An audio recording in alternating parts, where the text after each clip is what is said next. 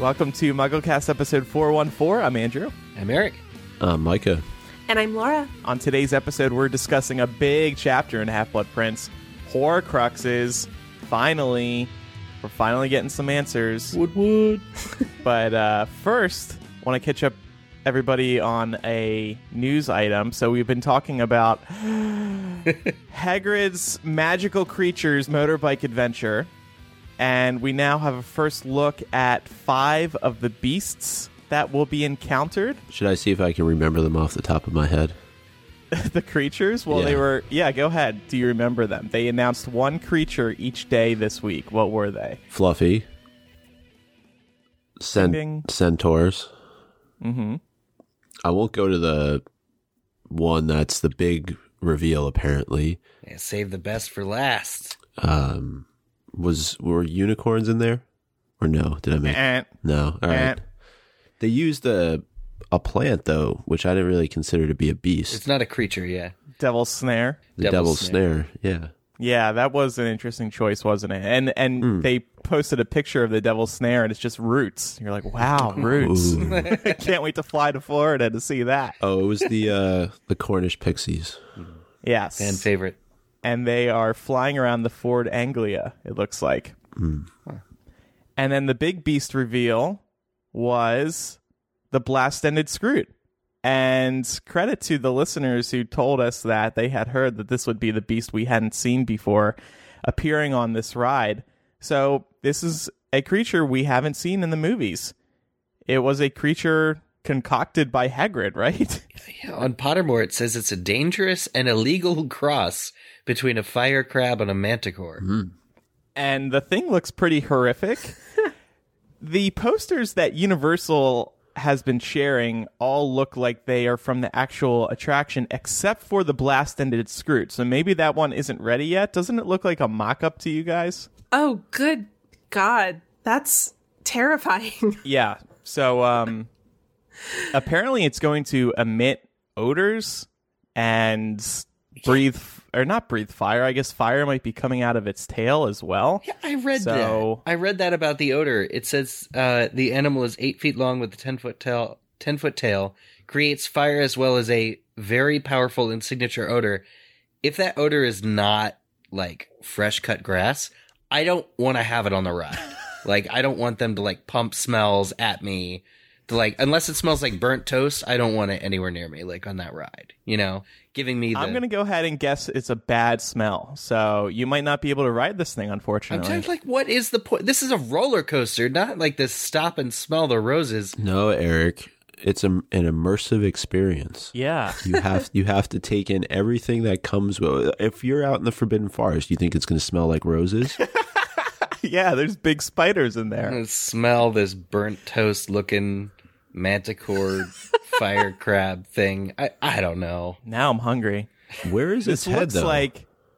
Huh? Where is its head? It like doesn't have a head, does it? I feel like I kind of see a face, Yeah. but like, I don't know. I can't tell if the face is on the side where the tail's coming out of or if it's on the opposite side, because I feel like I see facial features on both sides. And I'm also wondering if this was like based on concept art from the movies at one point. I wonder if this had ever been dreamed up by the Harry Potter film team. Or was this Universal working with Team J.K. Rowling in 2017 or whatever to dream this up? Well, now they can just use this for the Fantastic Beasts series if they've already created it. It's true. Yeah. It kind of does remind me, it bears like a passing resemblance to the Crumplehorn Snorkack when the Crumplehorn Snorkack ignites its horn, except this whole thing's body is like an ignited Snorkack horn.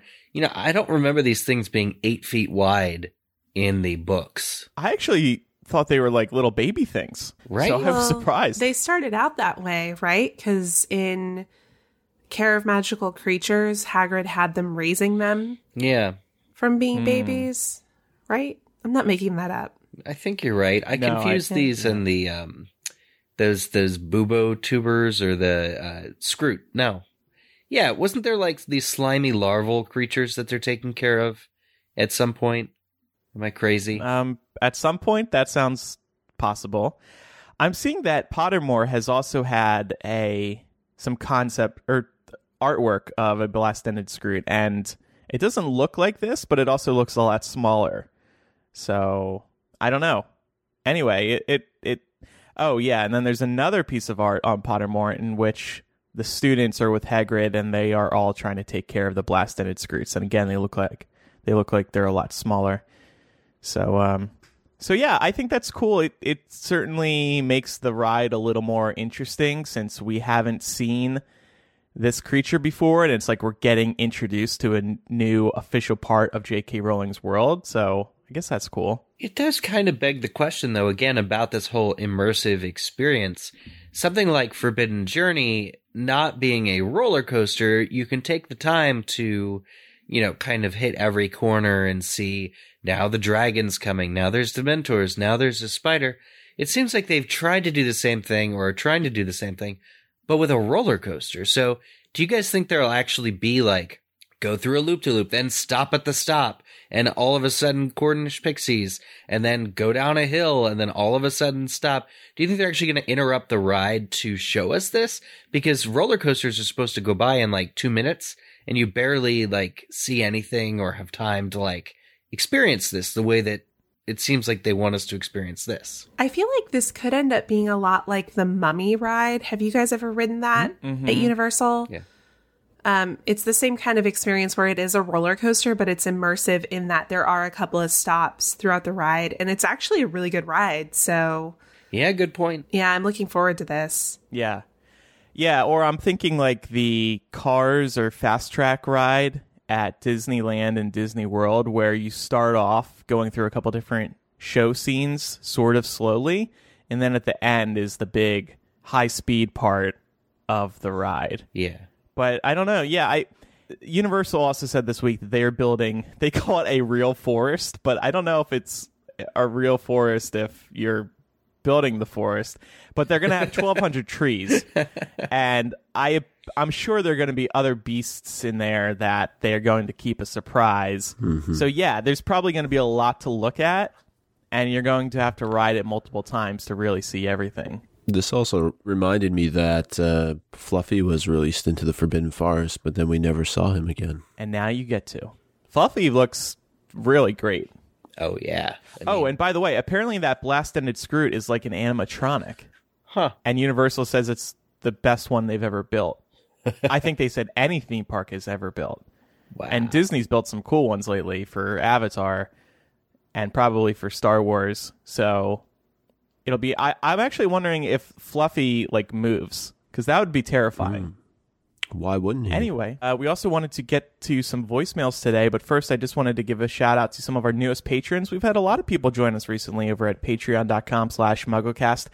Ricky, Ikra, Alex, Caroline, Michelle, Tatum, George, Michelle, Kelly, Christy, Carol Ann, Lee, Alexandra, Ashley, Erica, Rosa, Kathleen, Heather, Za, Becky, Katie, Jane, Jonathan, Aisha, Grant, Christine, Andre, Tara, Dana, Rachel, Maddie, Taylor, Jessica, John, Jean, Manon, Marissa, thank you.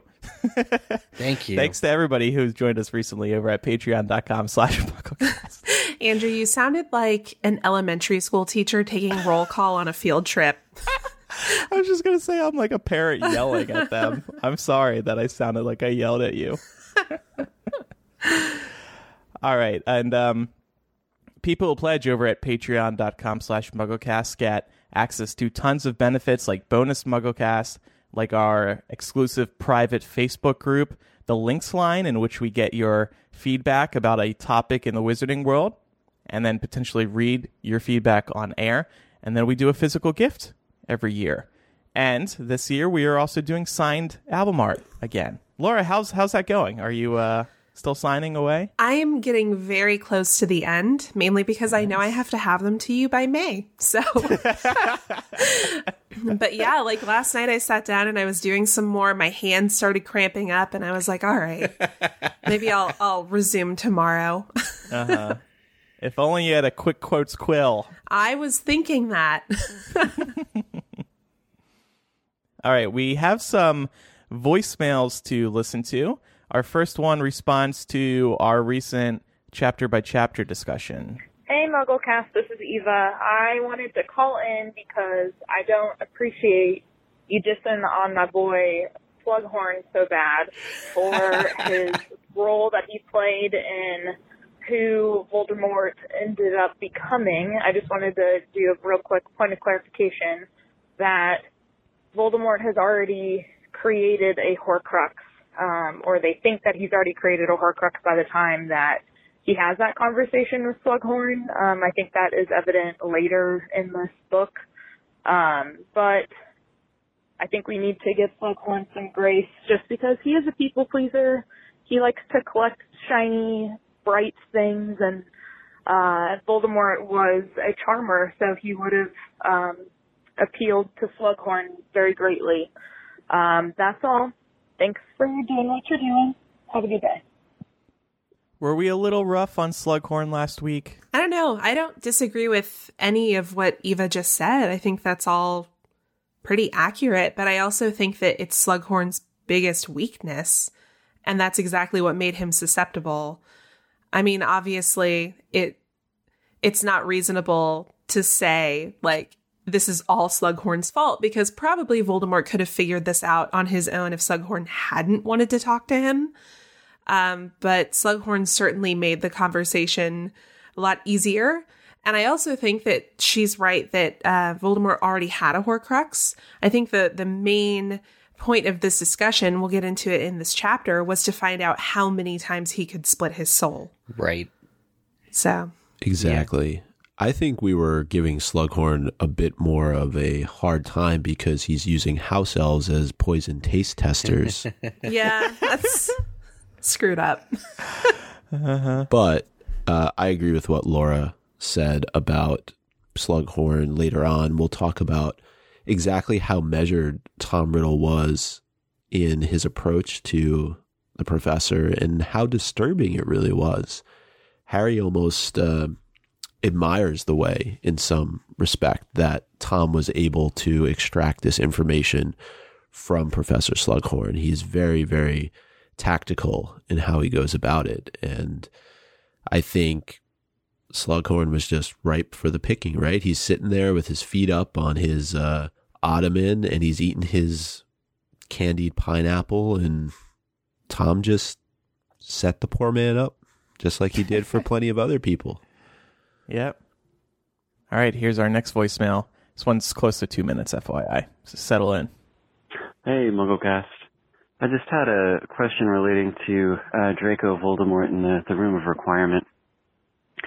With how much use the Room of Requirement must have been getting after Voldemort placed the diadem in it. If I remember correctly from Book 7, the diadem was the only thing in that particular iteration of the Room of Requirement when Voldemort kind of placed it in there as the shrine, but we go back there, 40, 50 years later, and it's just cluttered with stuff.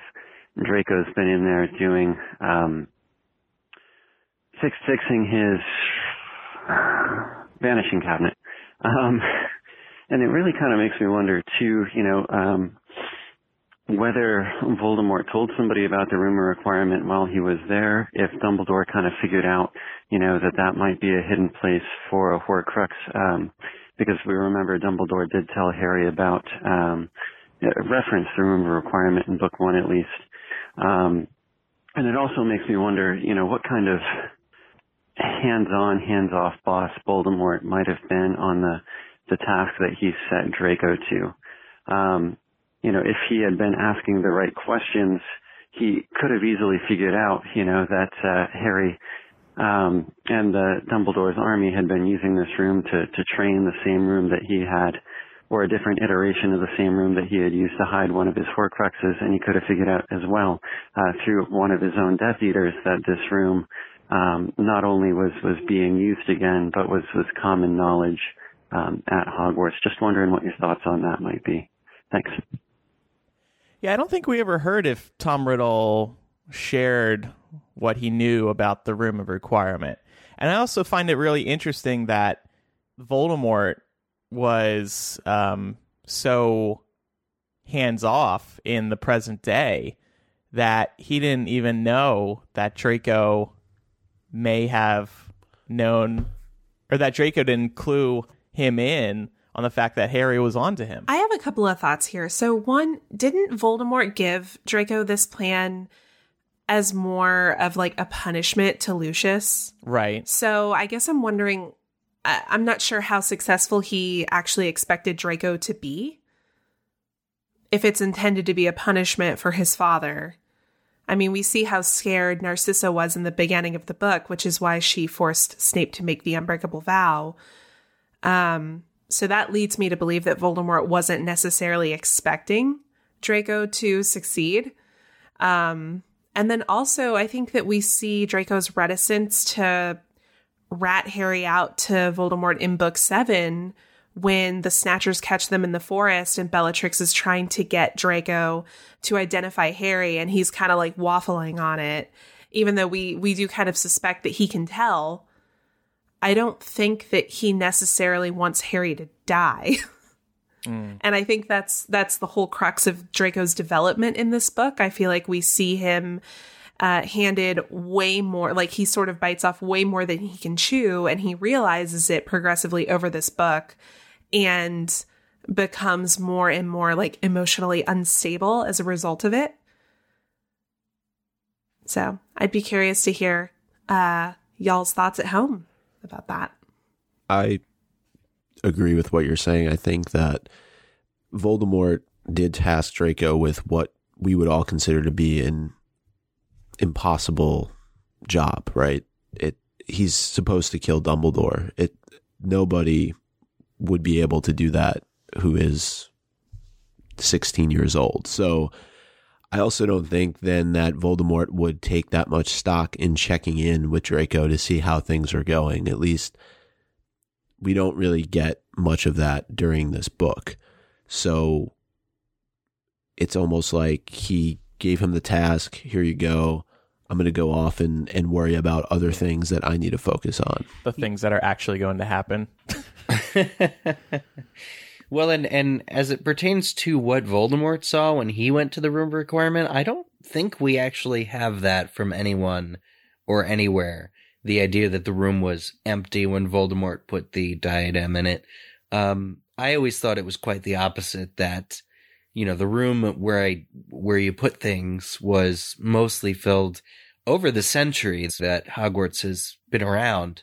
You know, people, I assumed, had been using that room. So it's not just like in the last 40 years, a bunch of people needed to store their stuff there. I would have assumed this was thousands of years of buildup. And for that reason, I've always kind of felt that Voldemort was a little silly, thinking that he's the only one who would find this room, or that the room was a safe place to put the diadem because of how many other people were clearly in there before. So that was kind of my all impression. And then the other thing is that Hogwarts, you know, the room of requirement, could use a refresher on how specifically it works, but it pulls all these items from other places. Or, you know, a lot of what it builds, you know, you need exactly, come from other places. So it's not necessarily that all this stuff was, you know, individually put there by some person. Hogwarts is sort of, you know, pulling it from based on the needs of the person conjuring the room. Mm-hmm. All right, next voicemail. Hi, MuggleCast. My name is Jordan, and I'm 17, so I thought that I would be qualified to give feedback about Harry's dreams that y'all talked about last week. Some of you guys said that it was creepy that he was thinking about that, or like unnerving, but I thought that it was just kind of like the most teenage response to having a crush, like, ever. I'm pretty sure that everybody at least once, like, Harry's 16 in this book. Like, he's younger than me now, which is weird, but I will admit that I have thought, maybe if so-and-so would just break up with his girlfriend, then everything will fall in line, and then we'll live happily ever after. So, I don't think it's creepy, and I don't think it's, like, rapey. I think it's just him being a teenager with teenage hormones. Thanks for all that you do. I love listening every week. Bye. Thank you for your honesty, Jordan. And I agree with you, but my fellow co-hosts here, they don't dream. They don't dream like us, so they don't understand what it feels like. I think we all agreed to dreaming once or two. I was actually defending that point before, but I really love this voicemail. It's a good kind of, it's just, I think this voicemail does what voicemails are supposed to do. Gives us a fresh perspective, one that we ordinarily would not have. How long has it been since we've been 17? Let's not answer that. But it's a nice reminder, honestly, that dreams do exist. That there are high school crushes still going on. Yeah, still going on in these days. It's actually honestly nice that Jordan connects to the book in this way and is like, oh, that's incredibly realistic. Because it's been so long, I forget thinking whether or not it was incredibly realistic. All right, we have another pretty entertaining voicemail. Hi, MuggleCast. This is Jacob from Virginia. Calling in response to the conversation about Star Kids' 10th anniversary and Hufflepuffs being particularly good at finding. And, I loved the conversation about it. It's hard to believe it's been 10 years since that idea first entered our brains. And you mentioned that J.K. Rowling addressed it at one point, and I couldn't remember that. And as I was trying to think, what has she ever acknowledged that? I just immediately thought, oh my gosh, well, she's she started this new series called Fantastic Beasts and Where to Find Them, and she's made our protagonist a Hufflepuff. So I'm a teacher. I know that correlation is not causation, but it just seems like a great coincidence to me that, our hero Newt Scamander has written a book on finding magical creatures, and he's a Hufflepuff. So, I thought that was a fun note. I laughed a lot. Thanks for the great work. I love the conversations that you all are having. I also love hearing Laura's perspective on things. I think it was a great idea to bring her back to the show. All right, enough of this voicemail. Thank you very much. Wait. I need my ego stoked a little bit. No, I thought that was genius, the point that Jacob brought up. I doubt that's what J.K. Rowling was thinking, but it's a perfect connection. I also just love that Hufflepuff is finally getting some love. Mm-hmm. In that they have a protagonist and that character's not a joke. I feel like for the longest time, the perception of Hufflepuffs was that it's kind of the joke house. It's the lame house. I say this seriously. It still is. It still does have that perception. I don't think it, but it always gets a bad rap. And Newt is kind of a joke. I mean, he's incredibly accomplished. Ouch. He's incredibly accomplished as a wizard. Anytime somebody fires a spell at him, he can fire it back. But he's a big goofball. A little bit odd, a little bit off. Middlehead. He's Middlehead. I remember how exciting it was in that very first or maybe second Fantastic Beasts trailer when Newt opens up his suitcase at customs in New York and you see his Hufflepuff scarf. That was like a big moment for Hufflepuffs everywhere.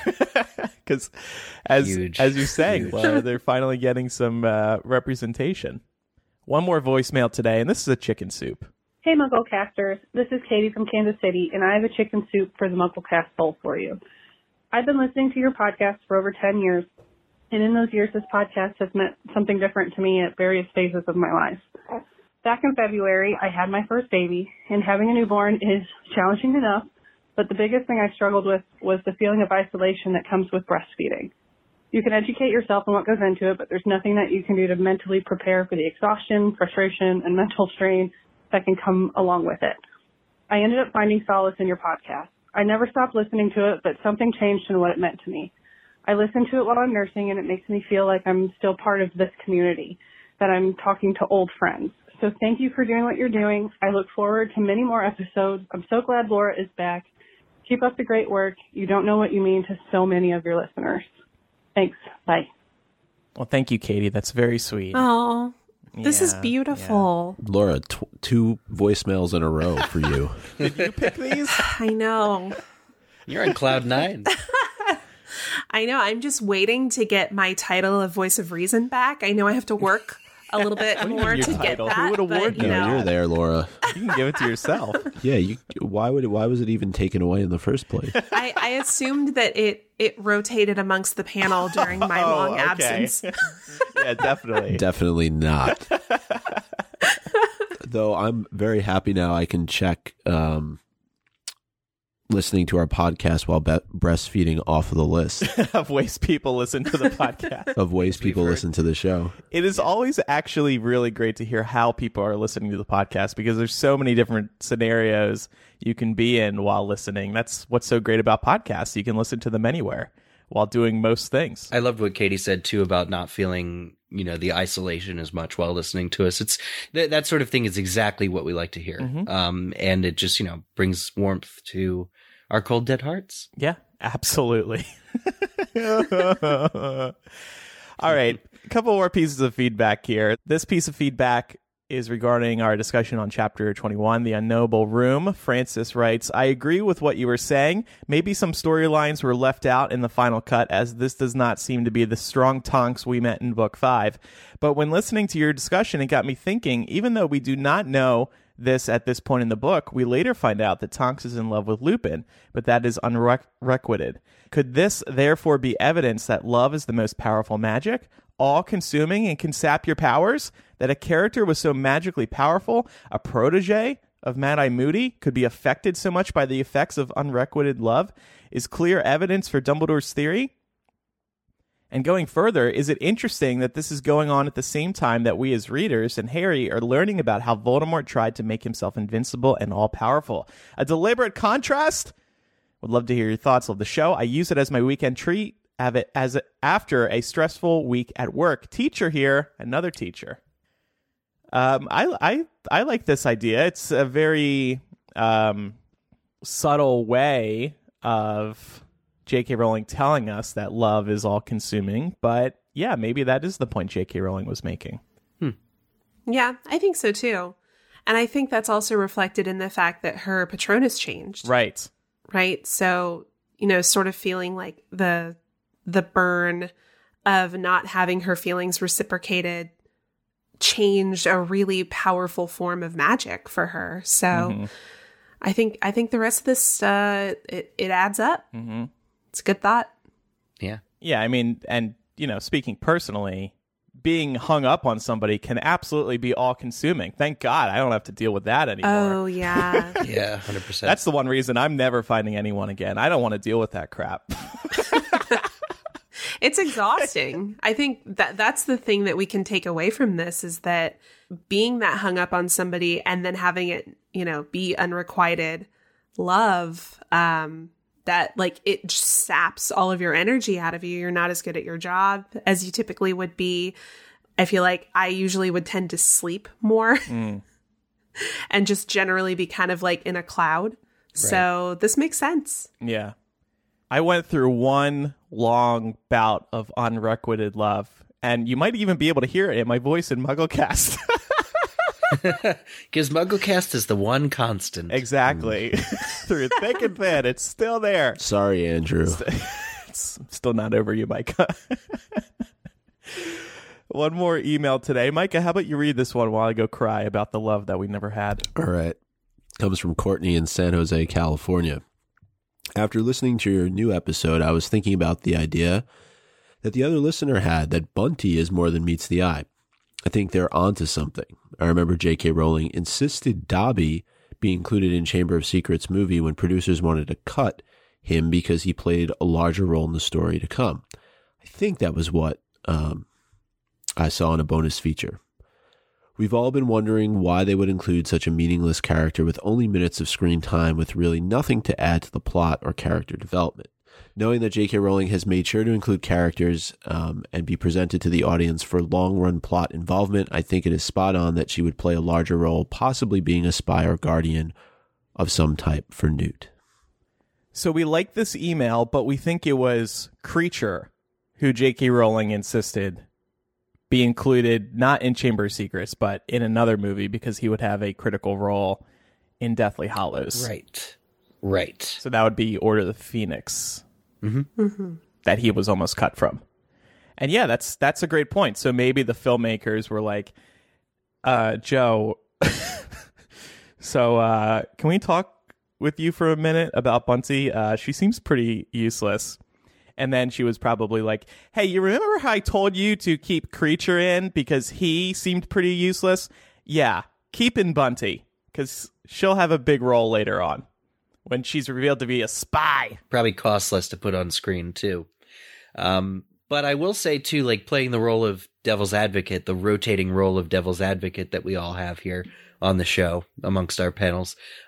It's possible that Bunty's in the movie just to fill the void that audiences won't, so that audiences won't question who's watching his beasts while Newt is gallivanting in Paris. Maybe she just needed to tie that up a little bit because, you know, his entire study, once we're introduced to the whole basement, all those beasts could technically live on their own, but they're kind of in captivity. And I think it would, you know, behoove J.K. Rowling to show that there is one other person who can kind of look after them while he's gone. So unlike the first film where he carried them all in his suitcase and was like presumably taking care of them during that time, this time he's physically away from the majority of his beasts. So J.K. Rowling needs a character like Bunty to say, it's okay, Newt's got an assistant. She can handle this. Is that important to answer, though? It would be asked if she didn't answer it. You know what I'm saying? Like, if Bunty weren't in the film, we probably, our number one thing to harp on would probably be like, man, Newt totally abandoned like 50 of his best animals. Would that be the number one thing we harp on? I think so. Just to chase Tina to Paris, you know, it would be a crazy thing. Yeah. Okay. I think that we can't ignore the importance of the fact that Bunty was in the background of the magazine picture of Newt, Lita, and I'm blanking on Theseus. Yeah, there we go. Theseus. Thank you. Have not had my coffee yet, y'all. No. I think that including her in that probably sets us up for something a little bigger down the road. There would be no reason to put her in that if she was just a throwaway character. At least that's my hope. Yeah, Eric, why is she at Newt's book release party if she has to watch the beasts? This was answered. This was answered in the documentation leading up to the film. It's in one of those companion books. That's where they met, apparently. That the success of Newt's book bred widespread appeal, and that Bunty, who probably has a soft spot for animals or was interested in getting into that line of work, met Newt there in person and volunteered, or sort of like a voluntold situation, that he needed an assistant. And Newt, completely oblivious to her obvious interest in him, brought her on as his assistant because it is a good idea to have somebody else at that moment. Now, what she's doing specifically in the photo with his brother's fiance, it's a little ridiculous that she's that prominent, but I blame movie summarization for the fact that she's that prominent in that photo. But they met at that book release party, according to official sources. You got me. That's really weird then that she would be in the photo if they had just met. But I'll believe you, Eric. I just think it makes her more susceptible in the future because there's an actual image of her somewhere for somebody to come across, whether that be Grindelwald or one of his followers.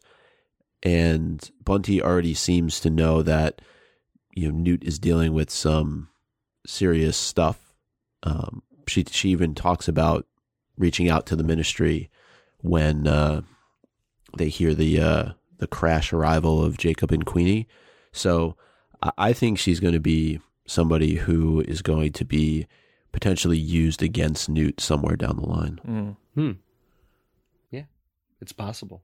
Okay, thanks everybody for the feedback. And now it's time for our chapter-by-chapter discussion on Chapter 23, Horcruxes. And we'll start, as always, with our 7-word summary. And Eric, you can start this week. I hope none of you take issue with the order that I always write in. I'm just kind of like making it up in my head. I hope I'm not being unfair to any of us. No, I like the randomness and yeah. Okay. I've never had a problem. Just checking. I don't want anybody to be mad at me. Well, nobody be mad at me for going first and using a word like secrets. Are discovered inside the Slughorn.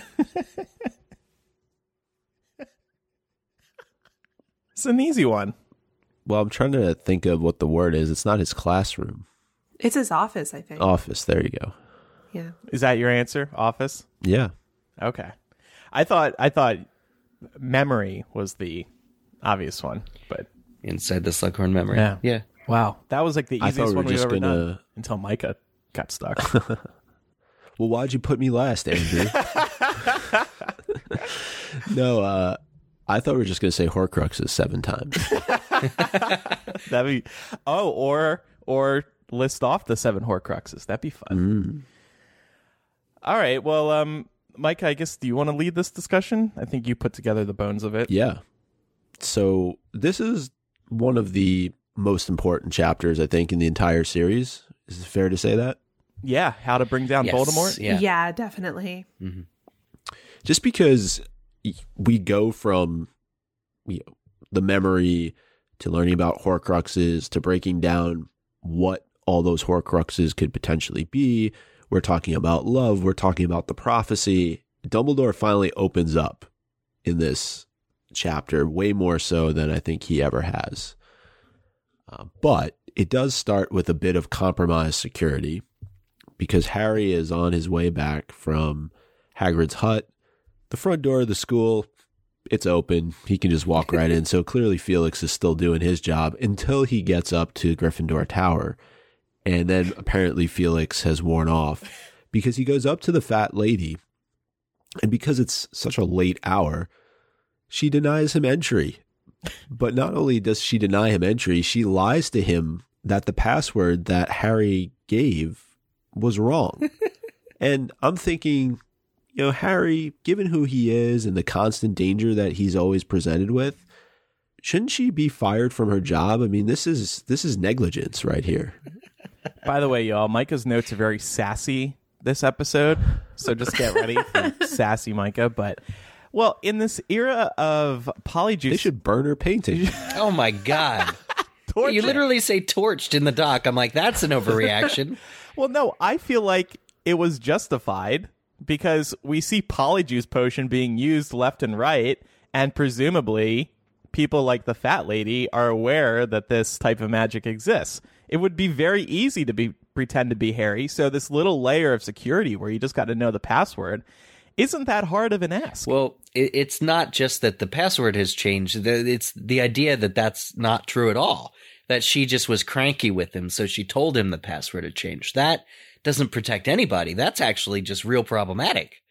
Like, I'm blown away because ultimately he's left to go off in another direction, and that means he's out of bed past hours, which he shouldn't be. So the fat lady is actually enabling more bad behavior rather than just being... I mean, the Gryffindor Common Room is supposed to be a refuge to Gryffindor students everywhere. And if she's getting sassy because she doesn't like being woken up, like, that's her job. Like, she's turning him away. Where's he going to go? Yeah. She tells him originally he's going to have to wait in the corridor all night. Like, really? Go get another job if you don't like being woken up in the middle of the night. I mean, I'm with Micah that this is definitely a mark against her otherwise pristine record. I mean, it does make me wonder, does she get to choose this job? Like, it sort of seems like it's a role that she just happens to have and that there's not much choice involved in it. And maybe sometimes she just has her fill. Does she even get paid? Like, what's the compensation for this? Do they offer in wine? Yeah, like in painted wine. Yeah. Like, does she have a 401k? But also, I think it's worth noting that she goes on and on about this is for security measures, but then as Harry starts walking away, she yells out to the whole corridor, no, I was just mad that you woke me up. The password is still, whatever it was. And she just shouts that for the whole corridor to hear. Like, talk about security. Do you guys also think the front door being unlocked was a result of Felix? Like, that seems... I think so. That seems really lucky. I mean, that's a physical thing. The door is unlocked. It was Tonks, you guys. It was Tonks. She was supposed to guard that door, make sure that it's locked, but she's off sulking somewhere. It all ties in. And is that lock like one big deadbolt? Are there multiple locks? Yeah, I don't know. Because I think it needs a lot more protection than a single lock, personally. Yeah. Maybe it was Dumbledore, upon his return, just left it open.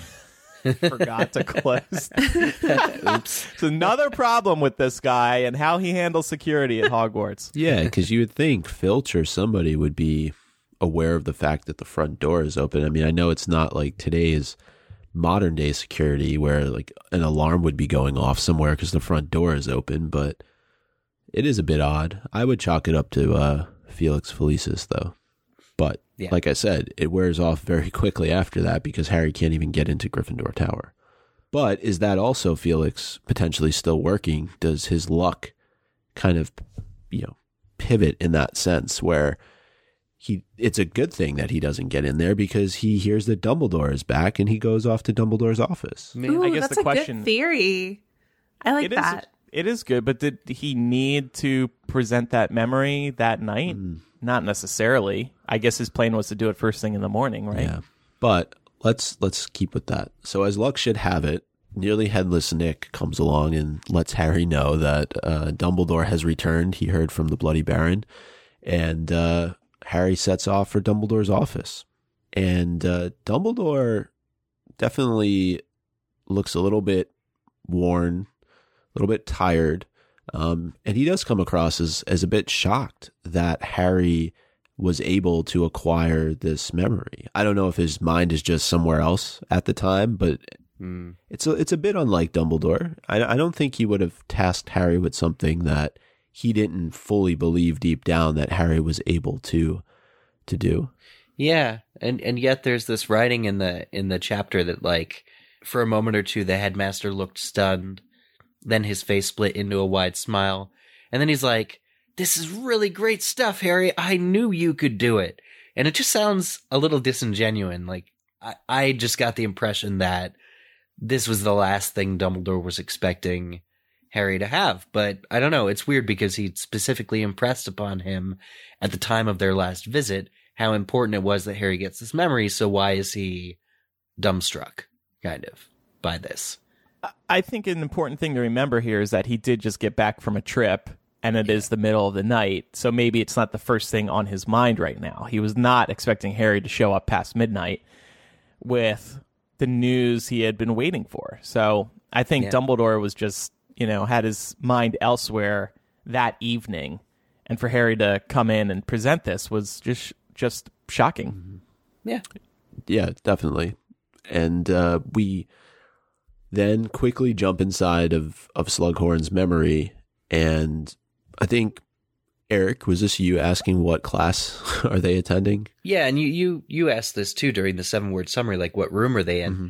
But it's interesting that we get into this memory. Slughorn says, it's 11 o'clock. You guys better get going. Don't want to be caught out of bed. I'm like, what class is at 10 o'clock at night? What is going on here? Tom Riddle stays after class. And it seems to be a small kind of study group. But I'm wondering, it's not overtly stated. So what are our thoughts on, what exactly this is? Is this the progenitor to the Slug Club? Is this head of house just hanging with his Slytherin pupils? Like, what exactly is going on there? I definitely interpreted this to be the Slug Club of the day. I did too. Because we hear all these prominent names, like we hear Lestrange and Avery, and of course Tom Riddle's there, and Slughorn makes reference to the fact that he's the heir to Slytherin, right? So he's very clearly collecting all of these big names to have this meeting with, and they're all sort of like sitting around him and giving him all this flattery so that they can participate in school gossip. Yeah, exactly. So I think that's what this is. Yeah. Because you are stunned, Eric, by what class it could be this late at night. And as far as we know, I think there just aren't any classes this late at night, unless it's like a stargazing class. Yeah. For astronomy. Right, exactly. Mm-hmm.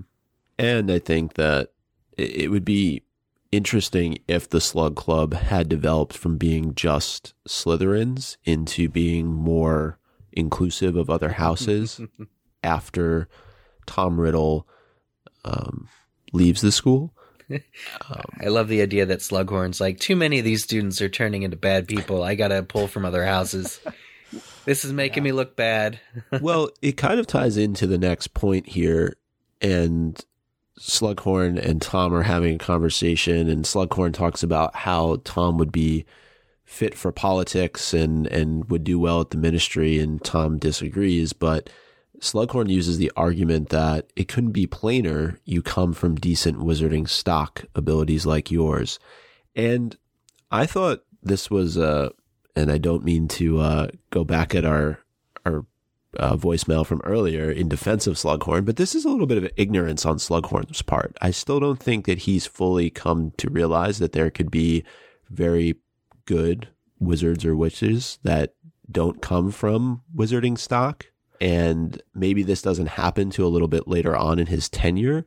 And, obviously Lily has not come through the school yet, but I just thought it was a bit surprising of his character, given his fondness for Lily and probably others that don't have this sort of background. Yeah, well, I mean, this took place long before he would have met Lily. Right. So I think there's definitely room for him to have broadened his mind a bit and become more accepting of the fact that talented and powerful people come from all different backgrounds.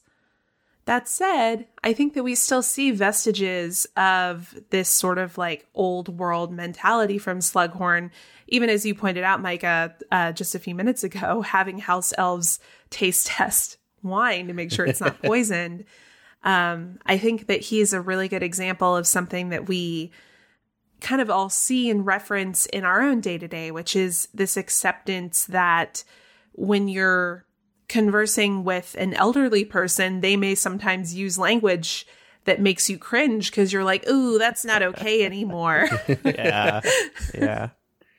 It's also a bit of reverse flattery kind of in a way. I think there possibly is this enigma that surrounds Tom Riddle in his day about his parentage, and because he's an orphan, it's slightly mysterious. And, I'm sure Slughorn knows that Riddle's an orphan, but I think in him saying this, it's clear due to your abilities that you come from good stock.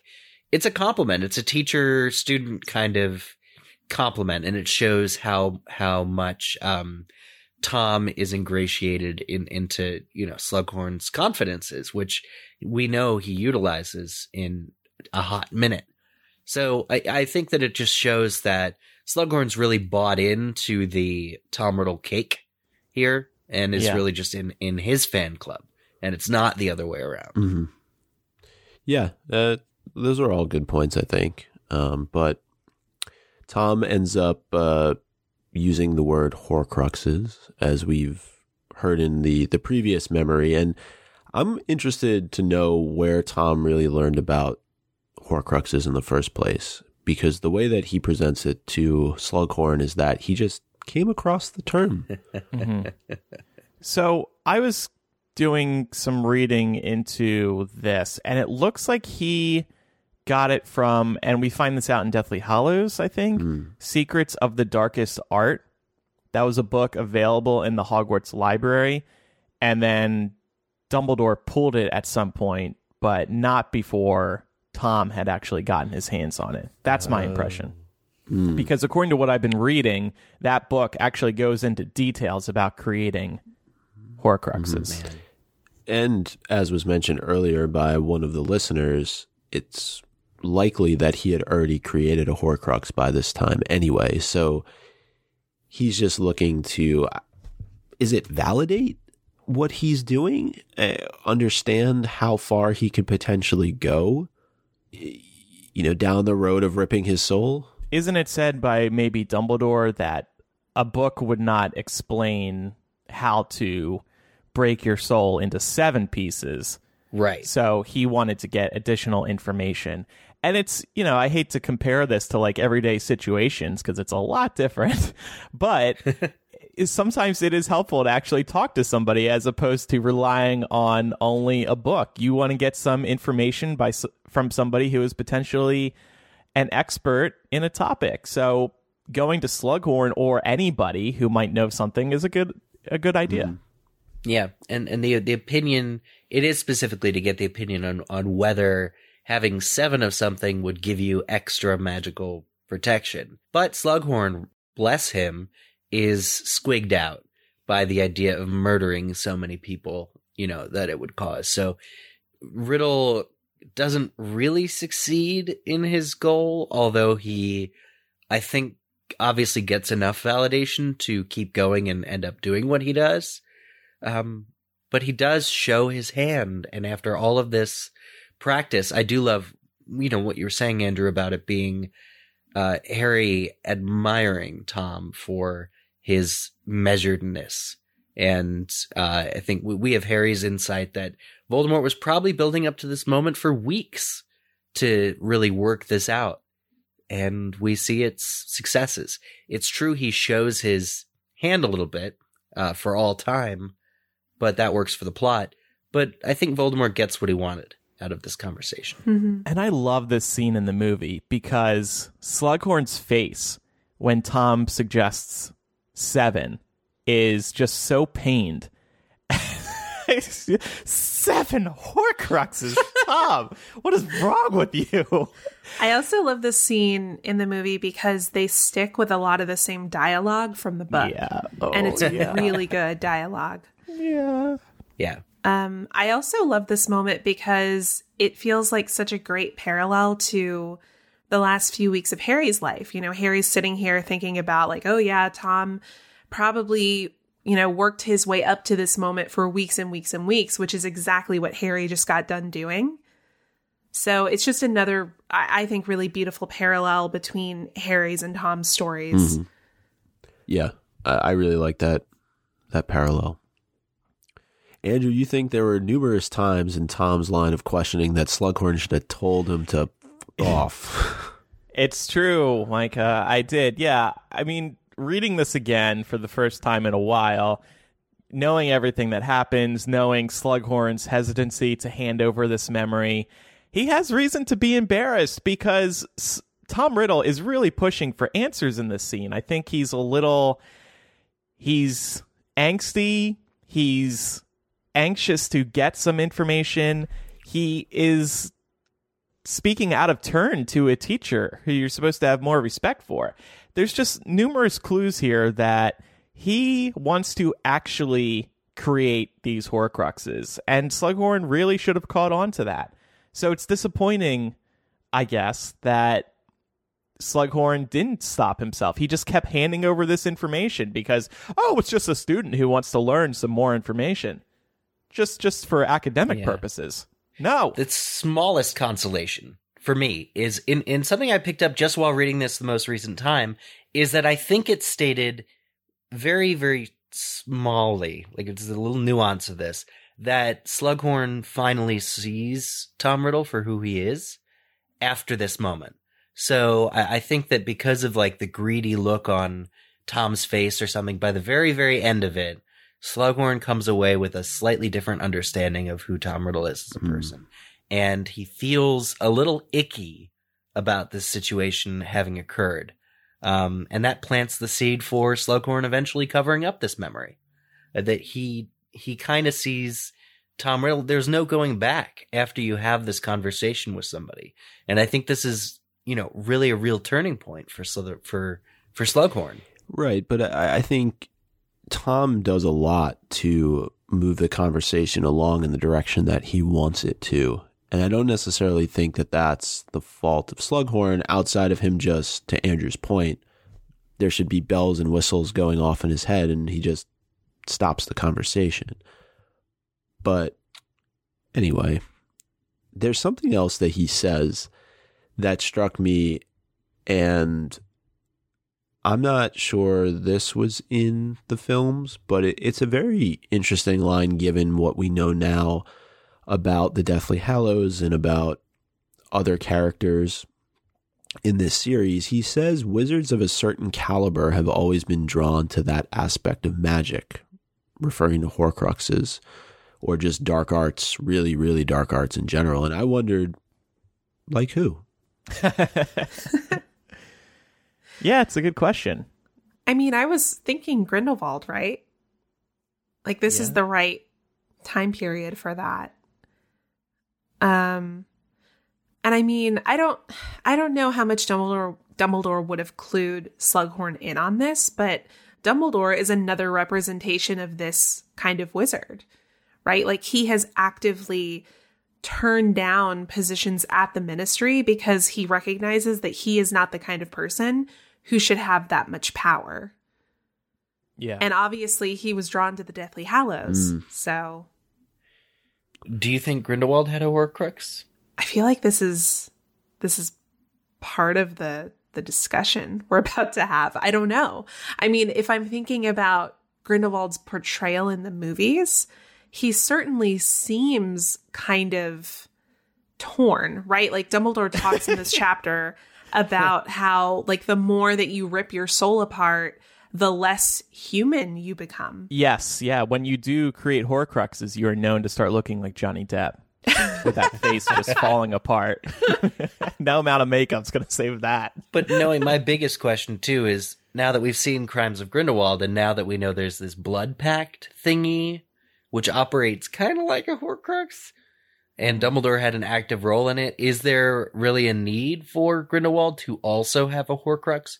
Would it seem as repetitive as every time somebody uses Polyjuice Potion to sneak into the Ministry of Magic? Here's the thing, though. We need to remember when we're framing it that way is that Grindelwald would have done it first. It's only because we've read Potter that we would look at it from the lens of, oh, well, we've already seen this before. Well, technically, this is really the second time that we've seen it if Grindelwald did, in fact, create one, because he would have created one before Voldemort maybe ever even existed. The reason I asked whether or not you guys thought he made one now is because in the text, Slughorn says that Dumbledore is particularly fierce about the subject of Horcruxes, that you wouldn't have found a book that had them in it, and Dumbledore has refused to talk about it. Dumbledore in the 40s has said that Horcruxes are an off-limit topic at Hogwarts.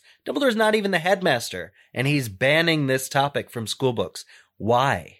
What's the connection here that even in the 40s, when Voldemort was a student, Horcruxes had to be banned from Hogwarts? Who had done it? Who precipitated Dumbledore's stark reaction to forbidding this magic from being available? I like that point, but I would also just add it could potentially have just simply been a matter of somebody looking into Horcruxes. Grindelwald maybe just could have considered them, or Tom could have just considered them once. I don't know, somebody, because Dumbledore would realize that even just thinking about Horcruxes is probably very dangerous because of the lore of, oh my gosh, I could protect myself from death. Well, and also he's seen the effects the Deathly Hallows have had. And the Deathly Hallows are kind of like the other side of the same coin, right? Pursuing Horcruxes or Hallows is really about mastering death. And since he's already seen that issue with the Deathly Hallows, I could very much see him doing his research to find out if there is any other form of magic that could achieve a similar effect, and just flat out banning it because he doesn't want to see that come to fruition again. But I also think it's a good theory that Grindelwald, at the very least, may have considered having one. Maybe Credence is a Horcrux. No, he's a Who explained homunculus. that bad haircut? Yeah. Oh my God. Right. But there's clearly knowledge on the part of Dumbledore, because he does say that he doesn't know any wizard to have created more than one. Yeah. But he does know of somebody or multiple people who have done it. Very weird. Maybe that's what the spin-off books will be about one day. The search for all these people with Horcruxes. Just destroy them now so you don't have to worry about them later. Would you all create one Horcrux? Just one? No. Because I'm not a murderer. Yeah, just one, though? I mean, just as like a backup plan. Let's say you get hit by a car, then you can still live. No? Just me? Okay. All right. I'm just noting to myself not to stay with Andrew next time I go to Chicago. Our 17-year-old listener, Jordan, is going to call in again and agree with me. Yeah, I've thought about killing somebody to live once with extra time. Could you imagine how many Horcruxes could be created by some of the characters in Game of Thrones? Maybe that's why they're motivated. Yeah. Exactly.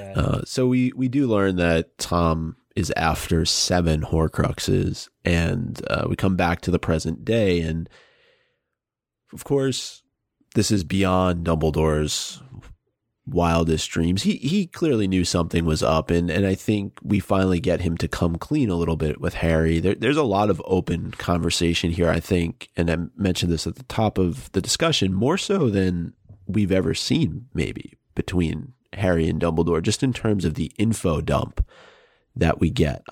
There's a little bit of time spent talking about the diary Horcrux, and that was really when Dumbledore got the sense that Voldemort had created Horcruxes to keep himself immortal. And he did talk about how Voldemort regarded this Horcrux in a careless way. But I thought, and maybe it was just the way that I read it, I thought it was more that Lucius Malfoy handled it in a careless way than Voldemort just kind of giving his diary off to the Malfoy family. Yeah. Yeah. That's right. Because in Mr. Malfoy's defense, he did not know that this was a Horcrux. Right. So for him to handle it carelessly, I guess he would maybe argue it wasn't so careless, thinking it was just some old diary. Mm-hmm. Yeah, well, Dumbledore makes the point that, Lucius didn't know that it contained part of his master's soul, and that he did it to sort of achieve a dual purpose. One was to do away with a magical artifact that could have gotten him in a lot of trouble for having, and 2, to implicate Arthur Weasley and either have him demoted or fired at the ministry. Yeah. But I genuinely love this chapter for its trip down memory lane here, where we essentially recontextualize everything we've known about the entire plot of book 2, for instance, which is I think for the most part, a huge book 6 to book 2 connection, that book 6 really re-informs what we thought about what was going on in book 2. The idea that the diary was not just an enchanted diary, that Dumbledore specifically points to its ability to sap the life force of Ginny Weasley as saying, no, that, this was a Horcrux. The idea that when we're getting introduced to Horcruxes, we've never seen or heard of them before, but yet have this whole book of one where we can go back and revisit. And nothing inspired me more to reread book 2 than to find out that the diary was one of these things. Yeah. And it's just a great kind of full circle moment, a great secret.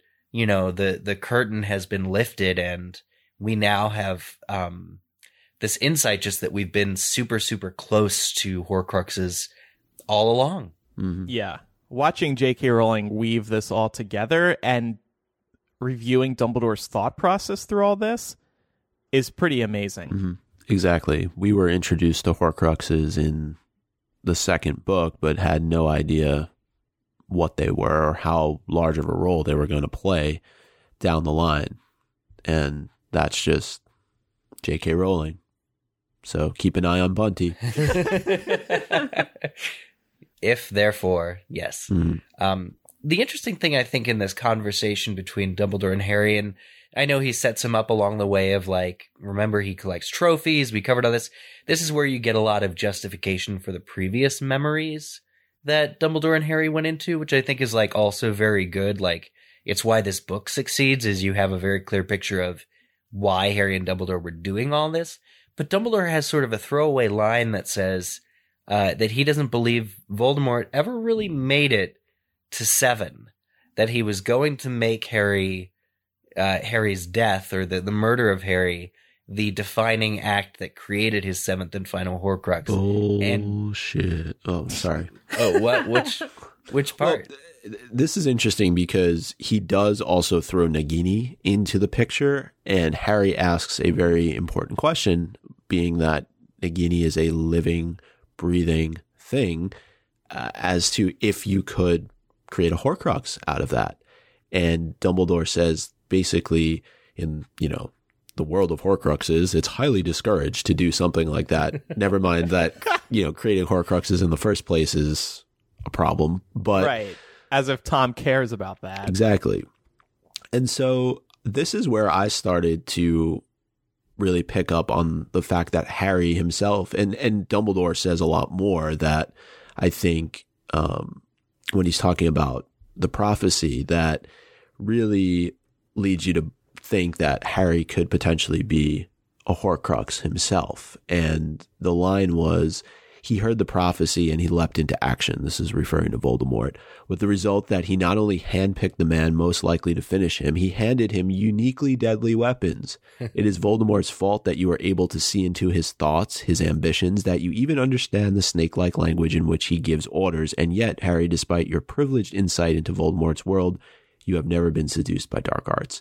And this is where it just clicked for me. And I'll be honest, I don't remember from the first read through, and this never crossed my mind that in reading this that Harry would be a Horcrux. But reading these actual lines now, it's like, how could I have not thought that? Yeah. Right. Well, remember, it was a huge debate leading up to book 7. Like, friendships were broken over that. We can name specific ones. No. Yeah. Personally, I never cared for the debate. I was just like, look, whatever happens. Books were sold on it. Yeah, I mean, potentially. Wow. New York Times best-selling books were sold on it. But I think that it's kind of a question, I think, following book 7, that Harry was kind of an accidental Horcrux, you know, an unintended bit of soul that flew off. I think that's the best way to describe it. Yeah. And the way that this works for me, though, is however it is that you create a Horcrux, and J.K. Rowling has said she will never tell us, and I support that, because somebody's bound to try it. Get their Warner Brothers $50 interactive wand, you know, together in a ceremony after they've murdered somebody close to them, and try and say some spells. I guarantee it'll, you know, in this crazy world somewhere in Florida, it will happen. So I'm going to say that, you know, it's best we don't know, but I'm assuming in general that there's a pre-ceremony and an after ceremony, and whatever, whether it's a potion, an incantation, you prepare your soul to be split beforehand. I would say Voldemort went ahead and did all that. And so at the time of his downfall, it kind of softened the, I don't know, there's probably a bred term to use for this, but it softened the soul to be split. And that was what kind of allowed, you know, the transference between Voldemort and Harry to occur. I agree with that. Let's talk a little bit about some of these other Horcruxes, though. Sure. The ring, we finally get an explanation for Dumbledore's black hand. And again, hindsight's 20/20, but clearly somebody was tempted by power. We know that Dumbledore is in possession of the Elder Wand, and within the ring lies the Resurrection Stone. He had 2 of the Deathly Hallows in his possession at the same time. Yep. Yep. And it makes me wonder, I'm like, have you learned nothing? What are you doing? Yeah. All he has to do is ask Harry for his cloak, which I think he does. I think when they go to the cave, he tells him to bring his cloak, which means that I think one point for a brief moment, they're all in the same room together or something. I'm not sure on that. But I love that he tells Harry that the ring is no longer a Horcrux, but he says nothing about it still being the Resurrection Stone, this immensely powerful object to recall loved ones from the dead. Well, Dumbledore could never possibly reveal everything at once. I know, right? Could Dumbledore? But this is a pretty good chapter for Dumbledore in terms of revealing things, so can't complain too much. I guess that's true. Could Dumbledore then have just rode off into the sunset, Eric, if he snatched the invisibility cloak from Harry? Probably. I win! I don't know. Well, Dumbledore at this point in the book has kind of resigned himself to his fate. The curse on his arm, although he downplays it for Harry, will kill him. And so he's kind of been preparing all year to die. So I think at this point, if he were to grab all 3 Deathly Hallows, nothing would really prevent him truly from dying all the same. I wonder, though, what would have happened. He's clearly tempted by this Deathly Hallow, and it ultimately is the reason why he, as you said, if Malfoy doesn't come along to do the job, then this is going to kill him. And so his quest for power really, finally, is what ends up doing him in. I think there's a misunderstanding that wasn't it the possibility of seeing Ariana again? That's that what I made was him- thinking. Yeah, I think so. Yeah, I was talking more so larger picture because we know that he's always been in search of these hollows and other Horcruxes. And this goes to your point, Eric, about how we're finally seeing the payoff of Harry and Dumbledore going into those other memories. Harry correctly guesses that Hufflepuff's cup and Slytherin's locket are likely Horcruxes, and Dumbledore adds Nagini into the mix, leaving one final Horcrux, either of Ravenclaw's or Gryffindor's. It's unclear at this point what that could be. But Harry, I think Harry also, and I don't know if this was fan service on the part of J.K. Rowling, Harry said, well, they could be anything. It could be like a tin can. And Dumbledore's like, nah, you're thinking of port keys. But if Voldemort had taken the most simple of objects, like a tin can, there'd be no way that you could possibly track something like that down. Right. But this is what Dumbledore explains in this chapter. Voldemort, and I guess this is just a problem with Voldemort, he wanted to put his soul into these iconic pieces of Wizarding World history. If it were any of us, and I'm sorry that I'm considering about making Horcruxes for myself again, but if it were any of us, yeah, I would put it in a completely random object that nobody would ever find, because that is the way to ensure that I would live forever. Yeah, it's a double-edged sword, because Voldemort, in putting them in these hugely recognizable, sought-after objects, thinks he's strengthening himself. He thinks that those objects' innate magical properties will further protect his soul. He's really overdoing it. But in fact, it gives Harry more of a guidebook, and anybody really more of a to-do list on how to find these Horcruxes and destroy them. So it ends up making Voldemort's plan a lot more discernible, which is a huge problem for him in the end. Mm-hmm. And Harry, he also asks an interesting question of Dumbledore, and that's whether or not Voldemort can feel when one of his Horcruxes are destroyed. And the film does a very good job of this, but Dumbledore makes it clear that Voldemort is so immersed in evil, and these crucial parts of himself have been detached for so long, he does not feel as we do. This is one of those things that works for the book, but it works for the movie, and it's the exact opposite. Yep. Because in the movies, he does feel it. In the books, he doesn't. And I understand the connection. Harry goes all weird, side-eyed during the movies whenever a Horcrux is destroyed, and so does Voldemort. It ups the tension. I get it.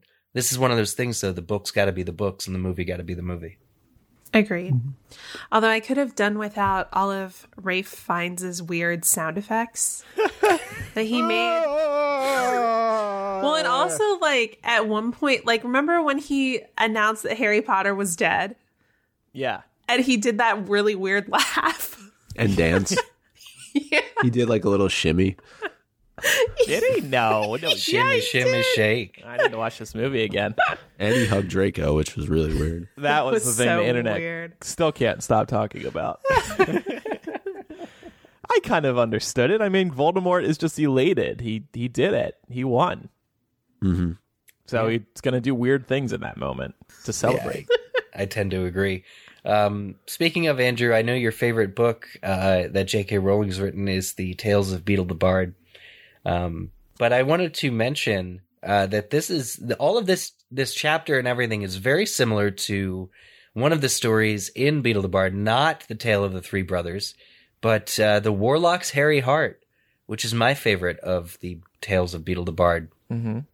We talk about a wizard who takes his heart out of his chest, stores it sort of for safekeeping away from himself, and revisits it after years, only to find that it has grown and taken on kind of a life of itself.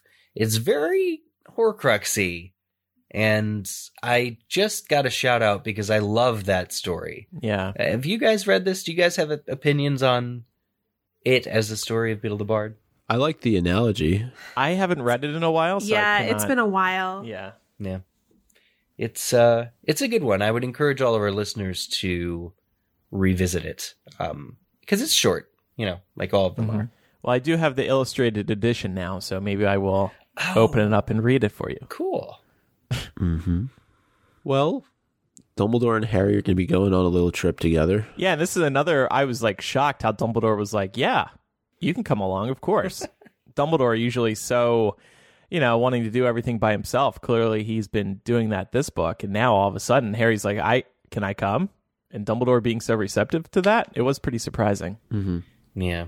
Well, I think it's because Dumbledore can see the timeline and he knows where things are going, and ultimately he needs Harry to witness Snape murdering him. And then Laura, you put in an interesting point here about the prophecy, and the prophecy gets a lot of airtime in this chapter, and I just think that what you say here is relevant to Fantastic Beasts.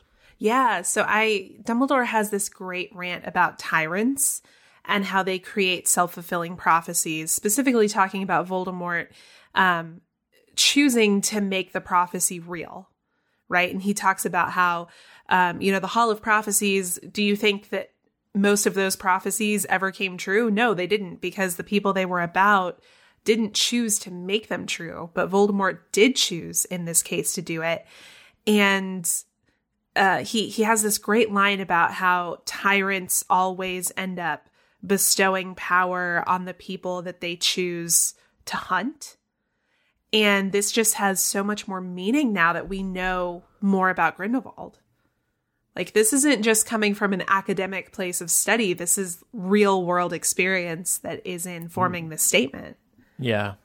These are some big thoughts from Dumbledore. And I actually read this area a couple of times because it's just a moment of such brutal honesty. And Dumbledore is getting a little desperate, it seems like, because Harry, it takes him a minute to grasp the situation, though of course he does at the end. I really like this scene. Mm-hmm. Yeah, definitely. And this whole tyrants thing, like I'm okay with viewing it from a distance. I don't know how I feel about it upon closer scrutiny. It services the story quite well. I don't know, like, world history wise, what, I guess I'd have to know enough about history to say that was always the case, or if this is like a lofty expectation that people are going to be given special powers by a tyrant they have to rise up against. I just, I don't know necessarily how it applies to the real world, but it works decently well enough to see Dumbledore's passion to talk about it in this chapter of this book. I think it does apply. Yeah, using Grindelwald as like, hey, this means him kind of a thing does excite me. Like, it makes more sense that Dumbledore's talking about a specific occurrence in his own history rather than broadly generalizing world history. I think that it does apply to world history, though, because obviously tyrants in the real world aren't bestowing magical powers upon the people that they're trying to subjugate. But ultimately, those people would not have the drive or the stamina to stand up and defeat those tyrants had those tyrants not started trying to pursue nefarious missions in the first place. And I think that's the point that Dumbledore is trying to make here in this sort of like tirade he goes on, is like, this really does boil down to Voldemort's choice. And had Voldemort chosen to ignore the prophecy, then Harry's parents wouldn't be dead. Yeah. Harry wouldn't be the chosen one. So all he had to do was just live out a normal life.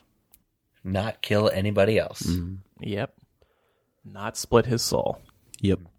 Eric, you had one final point here. Yeah, about the Mirror of Erised. This goes so low under the radar here, but Dumbledore says words to the effect of, do you know how remarkably few wizards could look into the Mirror of Erised and see what it was that you saw?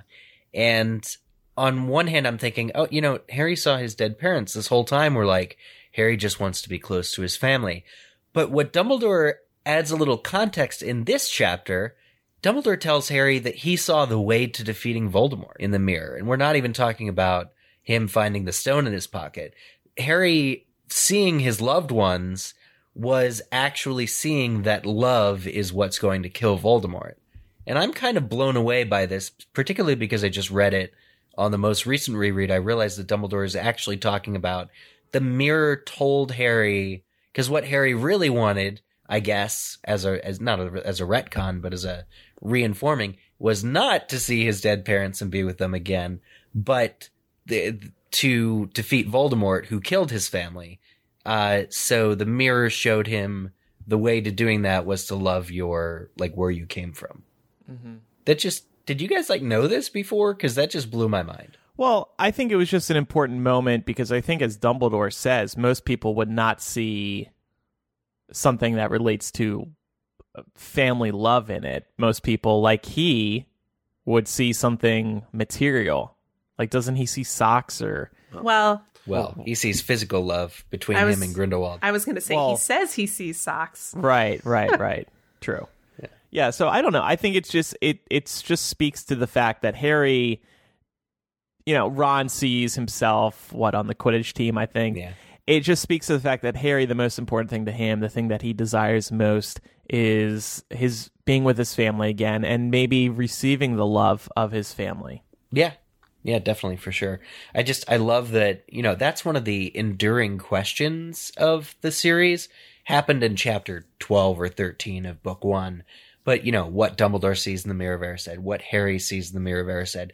So crazy that, most of the way through book 6, we're still getting additional context that informs why Harry saw what he saw, or how and what it means. It's a mark of a good series. Yeah. Yeah, I mean, this particular chapter really it hits on so many different things. And it's really because Dumbledore is willing to just cut to the chase finally and not really beat around the bush and just be straight up with Harry about a lot of things. Not everything, as we know, but a lot. And I think for readers, a lot that we had been waiting to learn and to hear directly from Dumbledore himself. So I think that's a good place to wrap up this chapter. Okay. Harry and Dumbledore are going to go off hunting Horcruxes. Yep. Fun little adventure they're about to take. Yeah. Little picnic, little field trip. And now let's rename the chapter. What's yours, Eric? I called this Harry Potter and the Half-Blood Prince, chapter 23, Nosy Portraits.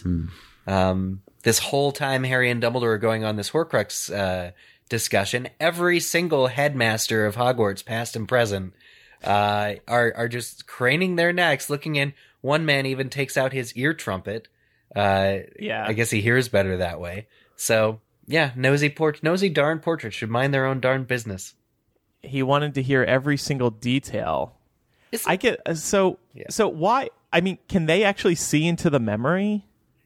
Or were they, I don't think so. No. But they just want to overhear Harry and Dumbledore's actual conversation. Yeah, but isn't a huge security risk to have all of these sentient creatures now in on Voldemort's utter, inner plans?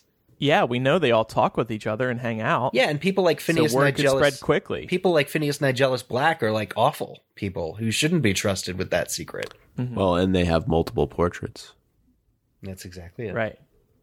I mean, they use those portraits to get information quickly from different areas, so we know it works. Yep. Are they able to leave Hogwarts, though? Yeah. Yeah, I mean, Phineas Nigellus Black is, at the very least, because his other portraits at, Grimmauld Place? Yeah, you're right. So any one of them could be a spy for Voldemort, or the dark side, or have a famous portrait in a Death Eater's home that goes and is like, hey, listen, your boy's figured out, huge plot hole, potentially. But presumably Dumbledore trusts all the people in these portraits. Like, yeah, one of them could be a spy, but this is where Dumbledore pretty much lives. And if he doesn't know all of these portraits very intimately, then he's made a big mistake. That's fair. I almost wonder if they're not sworn, but in a way obliged to just work with whomever the headmaster is at the time. Yeah. That's what I was wondering too. Little blood pact. Yeah. A paint pact. Yeah, and if they don't, he'll just torch their portrait. That's right. Or your paint melts away. What's your chapter title, Laura? I called mine Harry Potter and the Half-Blood Prince, chapter 23, All You Need Is Love. Oh. Because Harry has that moment where he's like, it's kind of funny in the chapter. Yeah. Dumbledore's like, you have the one thing that Voldemort doesn't have. And Harry's like, God, I know, love. Sounds so lame, Dumbledore. Yeah, and it does But it's sound true. lame. I went with Harry Potter and the Half-Blood Prince, chapter 23, That Night in Dumbledore's Office. Ooh. And mine is Harry Potter and the Half-Blood Prince, chapter 23, The Seven. Because that's important. And now MVPs of the week. Yep, I gave mine to Nearly Headless Nick for, I don't know, having the hot goss. Showing up at the right time, always knowing that Dumbledore's back. He heard it from the Bloody Baron, who heard it from, well, I guess Dumbledore himself. So, yeah, MVP for me. The hot goss. I said Tom Riddle.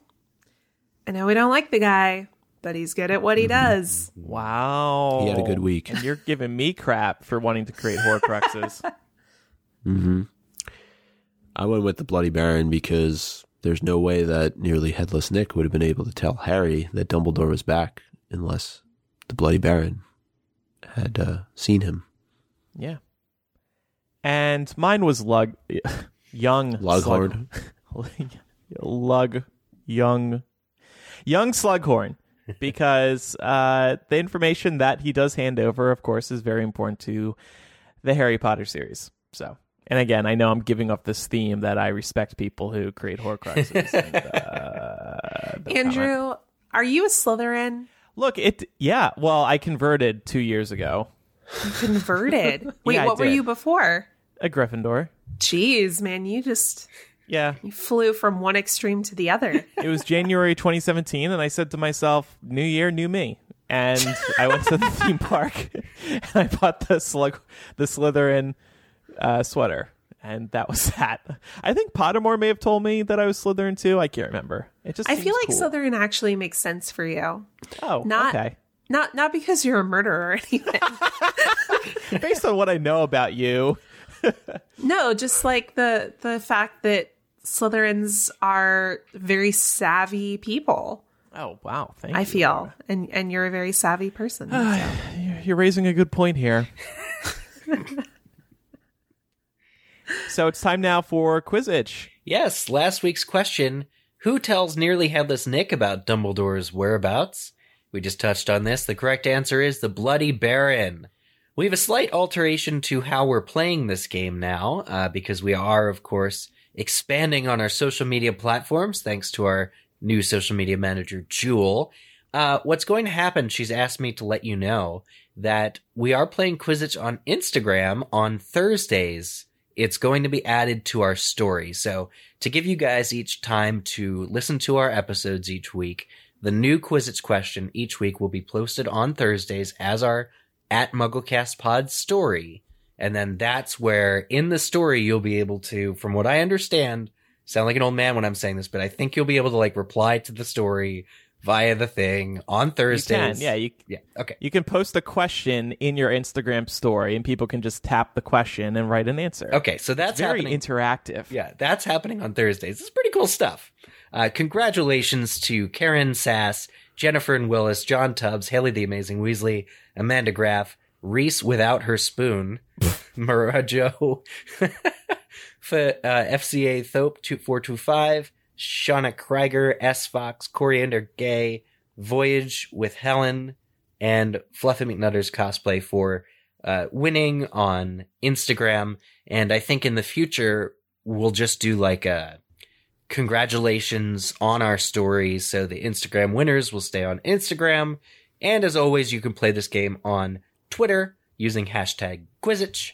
Correct answers this week came from A Man Has No Name, Retta Gambeau, Elfowl, Lara Catherine, Karen Frode, Justice for the Fat Lady, Dumpy the Bumblebee, Sarah Davis, Potter Hobbit, Real Slim Brady, Sarah A.K. Weensy, Megan, Tara, and Stacey Davis and Super Mandy. So congratulations, everyone. Why do we need Justice for the Fat Lady? Can you please answer that question in your next Twitter name? Yeah. Justice for the Fat Lady? Because Micah's calling for her to be torched. She had one moment of cheekiness. Well, did they just answer Quizzitch in the last hour? Right. Or did they just know what we were going to do to her? Yeah, I have no idea. And what's I mean, this week's... she did get her portrait slashed up in book 3, so maybe Oh, yeah. Still feel, that's what they're talking still feel about. bad about her for that. Well, who do we expect justice for in the next episode? Is it the Fat Lady, or do we need to pick another character for somebody to send in a voicemail about? Young Slughorn. Yeah. So next week's Quizzitch question comes, as always, from our forthcoming chapter that we'll be reading. How long does Felix Felicis take to make? Huh. All right. So if you would like to get in touch with us, go to mugglecast.com, and there is a contact form. There's a button to the contact form right at the top of the site. You can also email us directly, mugglecast@gmail.com. Tweet us, twitter.com/mugglecast. Or hit us up on Instagram. We are checking the DMs, so you can slide into those if you wish to reach out to us that way. Or, of course, you can call us, 1-920-368-4453. Just try to keep your message about a minute long and make sure you are in a quiet place. We would also love your support at patreon.com/MuggleCast. We're closing in on 1,000 patrons. It'd be pretty great if we hit 1,000 patrons in the months ahead.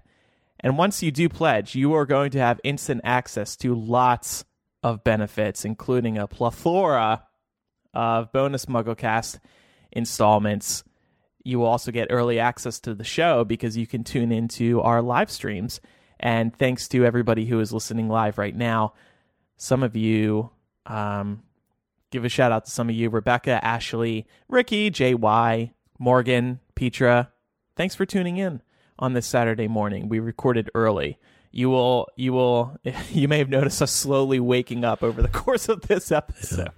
Well, and it's 4:20, so I mean, we generally would be a little bit sluggish. Oh, I don't man, partake. Micah, I'm sober. I love that you brought that up. Next week, we will do a discussion on marijuana in the Harry Potter series. Who uses it and why? Let's think. Who Did J.K. Rowling any... If we could all name one character, maybe we'll save it for next week. Who do we think? Sprout. Well, who do we think uses it, or who do we think can really benefit from it? I say use it, and I say Trelawney. I think definitely the Weasley twins, Fred and George, they're for sure using it. I think Umbridge could benefit. Chill out. I bet Draco and Crabbe and Goyle have all dabbled in it. I can see Hagrid down in that hut. There's all this smoke coming out. People are like, oh, wow, he's got a nice fire going on in there. Nope. All right. Thanks, everybody, for listening. We'll see you next week. I'm Andrew. I'm Eric. Micah. And I'm Laura. Bye. Bye. Bye. Bye.